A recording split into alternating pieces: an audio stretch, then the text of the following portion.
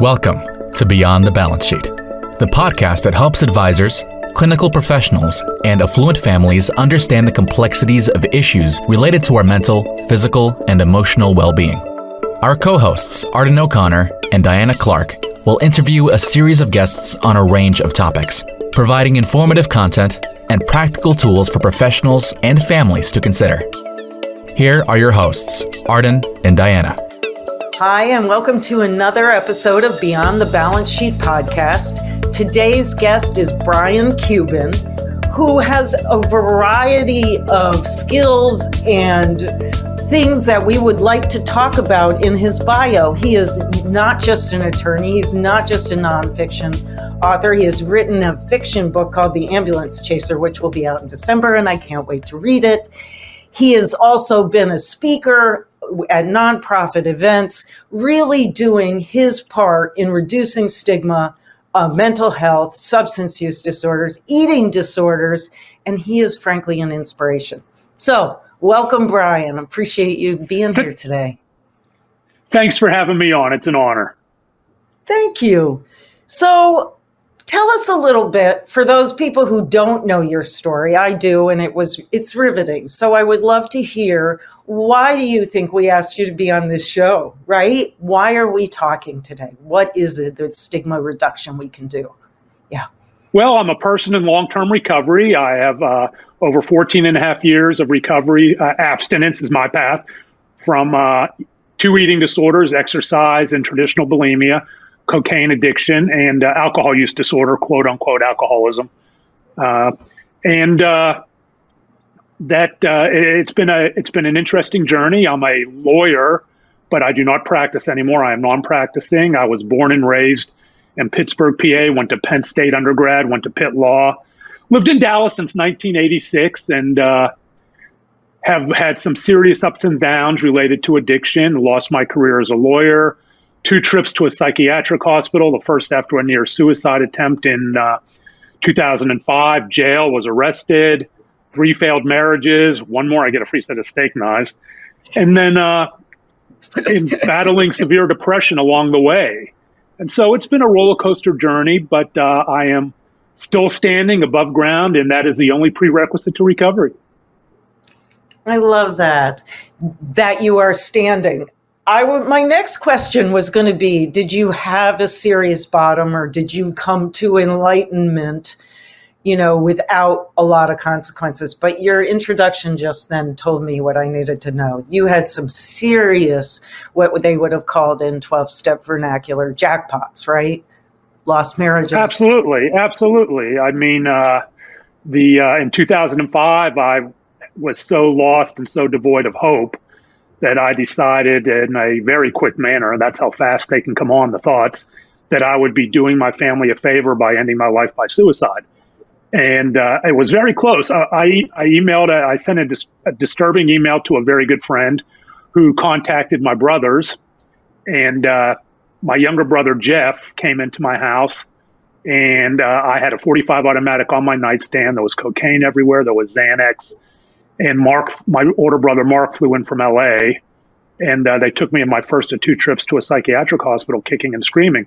But that wasn't even the end of it. I wasn't ready for recovery, believe it or not. That was not my quote unquote rock bottom, although I hate that term. I prefer recovery tipping point. In 2007, Easter weekend, my now wife, yes, she stood by me, came home from a trip to find me passed out in bed after a 2-day blackout. She had gone away to visit her family and knew nothing about my drug issues. We had only been dating about a year, and she had just moved in with me. And that was my second trip back to the psychiatric hospital.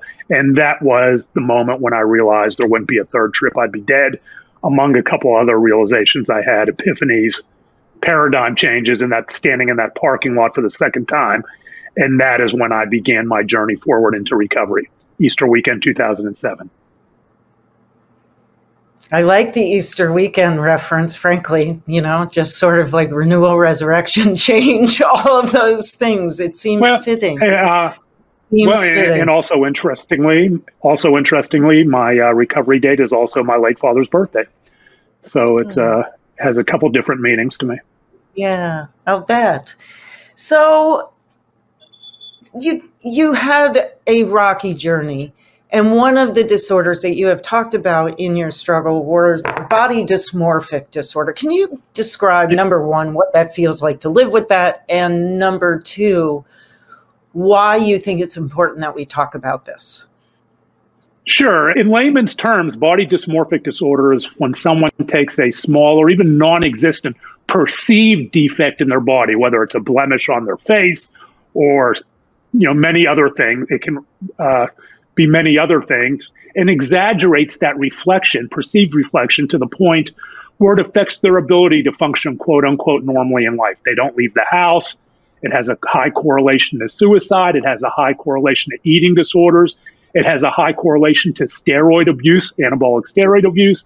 It can manifest itself in many different ways. It affects about 2% of the population, men and women equally. It has kind of a stereotype as a woman's disorder. And it was something that I've struggled with much of my life. And for me, it was related to a lot of childhood bullying and trauma, and being a heavy kid and being fat shamed, and actually even being physically assaulted over my weight.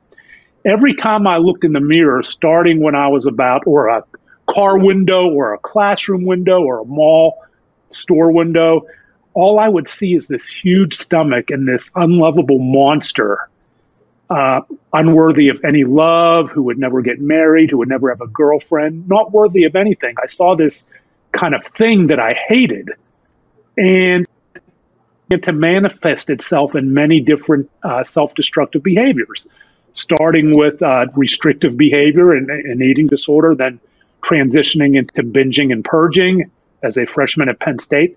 Also added exercise bulimia, which is obsessive compulsive exercise for the primary purpose of offsetting calories, and then alcohol, and then cocaine. Boom, boom, boom, boom, boom. Cycling through all destructive behaviors, trying to change this reflection that never changed. That is how I describe body dysmorphic disorder as it applied to me. So the goal is to change the actual thing that's bothering you about yourself, as opposed to self-acceptance, right? And recovery would be acceptance. Is that true? Recovery can lead to acceptance. I struggle with body image issues in my adulthood. I get asked what my biggest recovery challenge is, and today in my 60s, it's my relationship with exercise and food, the exercise bulimia. So, I think recovery is especially, recovery from the standpoint of eating disorders and drugs and alcohol is certainly, for me, was a prerequisite to self-acceptance. But self-acceptance is a journey even in my adulthood. Mm-hmm. Mm-hmm. For me too. I can honestly say that. We have to remember that there's a difference between a disorder and normative discontent. In the industrialized world, right, most people go through life at one point or another, and they get up and they look in the mirror and say, wow, that sucks. I feel my pants feel a little tighter. I'm losing my hair. I just don't feel like I can go out and face the world. But that passes. In normative discontent, that passes. We get on with our lives. That's different from body dysmorphic disorder, where you don't leave the house. You contemplate suicide. You go through these routines, what I call tics, that take up half your day, whether it's having to try on every pair of pants before I leave the house, whether it's spending an hour in the shower examining every inch of my body. So that is not normative discontent. That is not normal behavior as we define it in society. It sounds like a miserable existence. It does, in the throes of active symptomatic. It is a miserable existence, but it's also survival existence. I didn't know any different, whether it was binging and purging as an 18-year-old at Penn State before anyone was talking about eating disorders, whether it was body dysmorphic disorder in my 40s when people really weren't talking about body dysmorphic disorder. The diagnosis was an actual journey with my therapist, who really didn't understand it. When I started talking about finally all of these behaviors that I was engaging in. And it really all revolved back to a lot of childhood trauma. Now, there's a difference between cause and correlation. So not everyone who goes through some of the things I did, whether it's bullying or fat shaming, will develop these things. That's why it's correlation, right? But for me, this is the journey down that path. Yeah, I can see why. I can when you describe that. Tell me, and then you went into the nurturing field of the practice of law. Tell me, and we know that lawyers have an even higher rate of substance use and other sort of behaviors that are used to medicate pain. Sure. Tell me how that worked for you. It didn't work very well, but we have to start with the premise that I never wanted to be a lawyer. I wanted to be a police officer when I was at Penn State. That would have worked out well with my history. I'd have been the first guy in the evidence room trading out the baby laxative for the cocaine. But I never wanted to be a lawyer. I didn't know any lawyers. I had no concept of what being a lawyer. I didn't want to emulate Atticus Finch or be Clarence Darrow. That law school and my journey towards being a lawyer started when I heard a couple guys talking about taking the LSATs and going to the University of Pittsburgh School of Law. Penn State, a lot of people are from Pittsburgh. And it occurred to me that law school was 3 years, and I can stay in school 3 more years, and I can binge and purge, I can drink, I can run excessive distances, and I could engage in the exact same behaviors that allowed me to survive moment to moment at Penn State, second to second, where I was already a quote-unquote alcoholic, running and binging and purging, putting a inordinate amount of stress on my body doing all those things. And that's all I was interested in was survival, because these behaviors had become survival mechanisms and all I knew to get through the day. And so that's why I went to law school. That's it. Yeah. And so I went for all the wrong reasons. And now I talk to law students all the time who reach out to me, and and I talk to law students who are there and don't want to be there. I won't say that's the norm, but I do talk to them and I do hear from them. Now, it may not be my reasons, but it's parental pressure or the pressuring themselves. They feel they have to. Everyone in the family's a lawyer or this or that. And so that does happen. And so I walked through the doors of Pitt Law as someone who didn't want to be there, and with several mental health issues going on at a time when people weren't talking about mental health on any level in the early, this was 1983. And so as you might imagine, I isolated. I didn't do well in law school. I repeated cycles. I was going to class drunk. I did my first year moot court drunk, and I graduated near the bottom of my class. And so I did make it through, but I made it through with the exact same issues, if not worse, because law school has a lot of stress to it, than as when I walked through the doors. And I kicked the can right into the practice of law because I wasn't seeking any help. I didn't know help was possible. No one was reaching out to me. Again, this was a different time. We still have stigma today, but there was a lot more stigma in the mid-'80s. And so I kicked the can right into the practice of law. And I failed the bar exam twice, or actually 2.5 times because of the way we do it in Texas, and all because of drug and alcohol issues. And then we had the failed marriages, the arrest for DWI. I finally lost all my clients, and I was literally, and I acknowledge my privilege here, I was literally being supported by my brother Mark because I had no more clients and I was a mess. And I do have privilege, and I acknowledge that. And but it was what it was, right? I had last name privilege because of my brother. And people who don't know, he owns the Mavs and Shark Tank. And I had the privilege of having somebody who loved me dearly, didn't want to see me living under a bridge, skin color privilege, all kinds of different things that helped me, to one extent or another, not end up where a lot of other people do. Yeah. Yeah.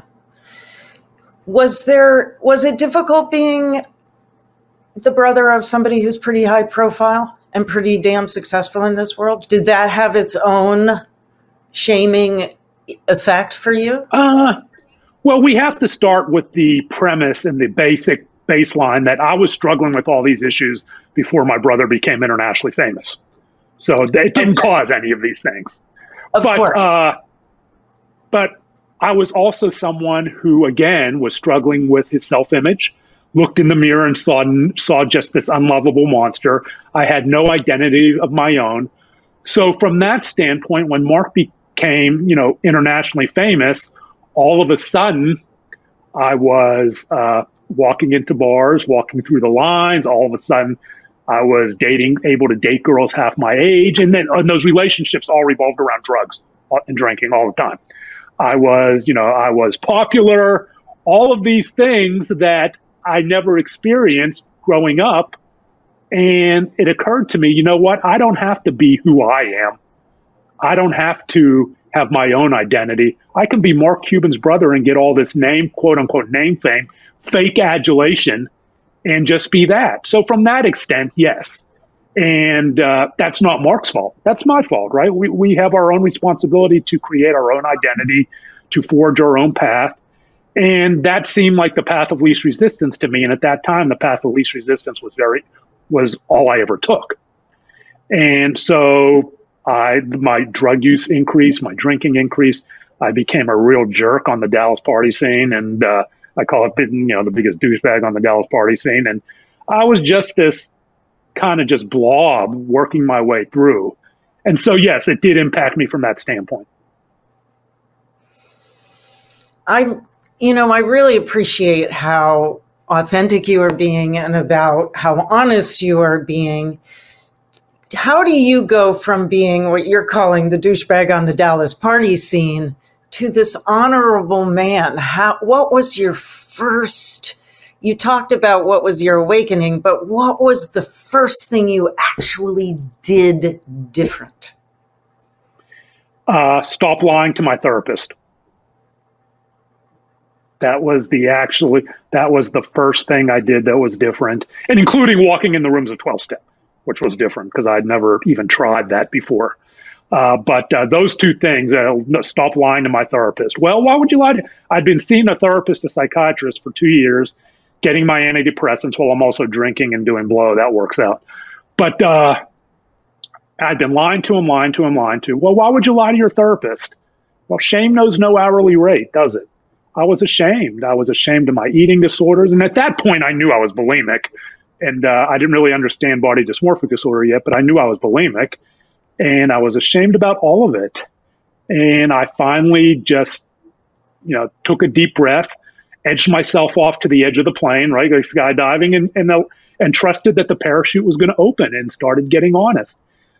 And because honesty and the releasing of shame are linchpins to recovery, I think, regardless of what the disorder is. Agreed. The releasing of shame in a safe place, right? Doesn't mean you have to stand on a street corner. Doesn't mean you have to be an advocate. But I think finding a safe place is generally a constant. To be seen for who you really are, whether that is by a therapist, by a partner, by somebody who knows you. I still see that therapist today. How many years? 15 years later. Over 15. So 17 years. You're lucky. So I'm a big believer. Yeah. That's a privilege, right? That's a privilege. Health insurance is a privilege. Health insurance that has good mental health coverage is even a bigger privilege. Right. So, no, I would be disingenuous not to acknowledge that, because so many people don't have it. So when you're approached now, you're doing a lot of destigmatizing speaking, you're talking to organizations. You must get approached by audience members who, sort of lean in a little close and sort of whisper, I'm struggling with addiction or body dysmorphic disorder or bipolar disorder, whatever they're struggling with. What's your first piece of advice for them? Well, my first question is, how can I help? Tell me what I can do. And then my second question is, would you like to discuss this in a safe place? And then my third is, okay, based on my experience, strength, and hope, what I know, I'm not an expert in anything but my journey, right? I have a JD, not an MA or a PhD. So I do my best to meet them where they are in their journey, and using my journey to help them find a road to to recovery. And make sure they understand that they've already satisfied the first prerequisite and really the only prerequisite to recovery, which is they are above ground. So I tell them I will take that journey with them as the best I can and guide them to people who are experts, and in a safe manner, where if they're not ready to, they don't want to be known, and that's fine. Not everyone's an advocate, right? There is stigma, and we shouldn't delegitimize people's fear. And we shouldn't delegitimize people's shame. What I don't do is tell people there's no reason to be ashamed, because that delegitimizes a natural body instinct, right? Right. I tell them that's normal. So how can we deal with that? What we do is we deal with shame, right? How can we channel that? How can we build a toolbox? But I never say there's no reason to be ashamed. You'd be lying. Because that can cause people to cause someone to feel shame. That could cause somebody to feel shame. And we do live in a culture that imposes shame on people. And we do, and it's a body's. You're right. It's the body's, it's almost I view it as an almost, I don't really think it's a social concept. I think we've kind of evolved a social construct. I think we've kind of evolved where it becomes a bodily reaction to protect ourselves. Mm-hmm. From even though it's not a healthy one in terms of if we respond to it in destructive ways. So we build the toolbox to respond to shame constructively and in a healthy manner. Right. How can I help you build the toolbox? How can I help? What's a tool for you? What works for you? Yeah. Meeting them. Yeah, and I'm not an expert, so yeah. I'm not for not everyone. For instance, with regard to substance use disorder, I went through 12-step. I acknowledge that that's not the path for everyone. Some people don't want to do that. People dealing with opioid addiction, we have medication-assisted therapy. Maybe they need to be on Suboxone or methadone. I'm not an expert in that. And they may redefine recovery. What's interesting about that is that the SAMHSA definition of recovery says nothing about abstinence or sober or 12-step. It talks about us living our best lives. We meet people where they are to figure out how they can meet their best lives, whether that's family relationships, spousal relationships, intimate relationships, work, children. There are many different prongs to living your best life that constitute recovery. Agreed. I like to think of life as having certain domains: your emotional health, mental health, physical health, relational health, spiritual health. Yeah, all of That's those. right. And so I don't impose my definition for me on anyone. I want to know what you need to live your best life and hit all the prongs. And because I'm not an expert, I will help you find people who can guide you in those directions. That's great. So let's go back to your book, The Ambulance Chaser. I know it's not coming out until December, but we can pre-purchase it before then on Amazon. We can, and look, see, here, you can. I have my author's copy. There it is. Oh, there it is. The Ambulance Chaser. There it is. There's Jason, the protagonist. A little bit of teaser about the book.